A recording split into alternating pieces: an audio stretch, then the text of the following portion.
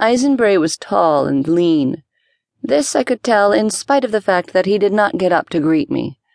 His long form, clothed in prison-issued khaki pants and a white t-shirt, was stretched out comfortably on his bed, the back of his head resting on his hands, with his pillow propping him up just enough to have a clear view of anyone approaching his cell.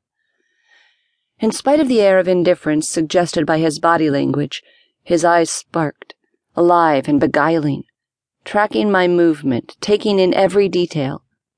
He sneered, and I had the disturbing sensation that he could see something beyond the physical, like he knew some dark secret about me, and apparently he found it amusing. Not exactly sure who I had expected him to be, but the man before me didn't come close to anything I had imagined. I remained standing. "Mr. Eisenbray?" "Hello, I'm Rebecca Reese. I'd like to speak with you. Is that all right?" Pushing my hair back behind my ear, I felt a slight tremble in my fingers. But why? There was no sense to it. He was secured in his cell. He couldn't touch me.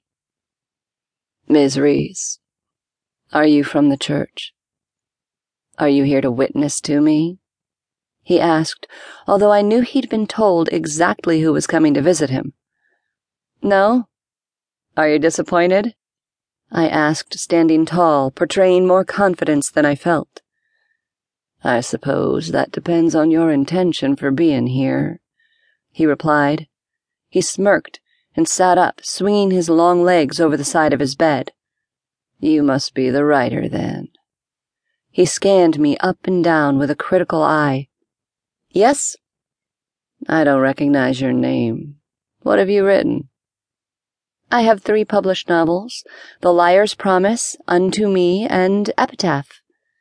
"Are those true crime novels?" "No, they're thrillers.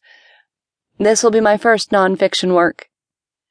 I tried to steady my breath, but I felt like a 5-year-old being questioned by the teacher after I'd been caught doing something naughty. He looked nonplussed. "Oh, good. You want to practice on me?" "I've sold a lot of books. My agent asked me to do this because she felt I was the best person to write about you." As he leaned forward, the cast of the overhead light illuminated his face, making an impact that caught me off guard. Everyone in Washington State and beyond had seen this man's likeness countless times in photos and video clips of him sitting in a courtroom or being escorted down a courthouse hallway wearing shackles and orange coveralls, flanked by guards on either side. His capture and murder trials had been prominent in the news from December of 2001 through September of 2003, albeit in the shadow of 9/11.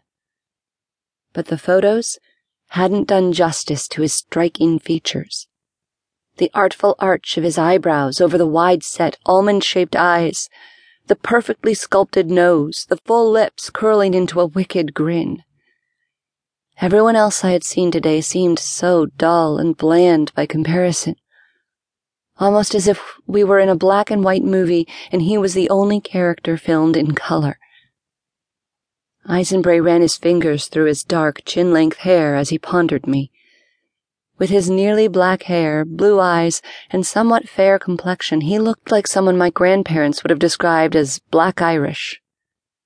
The good-looking killer finally said, "I'll read your books, and then I'll decide whether or not you're the best person to write about me." I took a measured breath, trying to quell the dislike that had already started to rise in me, but it was no use. Control freaks just irritated the shit out of me. I found myself glaring at him in spite of my nervousness. "Look, Rebecca, you seem like a nice kid, but I think they should have sent someone with a little more experience, don't you?" The sudden increase in tension gave me the urge to throw something, but instead, I let my breath out slowly. How dare he insinuate that I am inexperienced? I'd been a published author for 7 years, and I was able to support myself on the income from my novels for the last 5, a feat that the vast majority of writers would never accomplish. I didn't need to sell my qualifications to this cretin.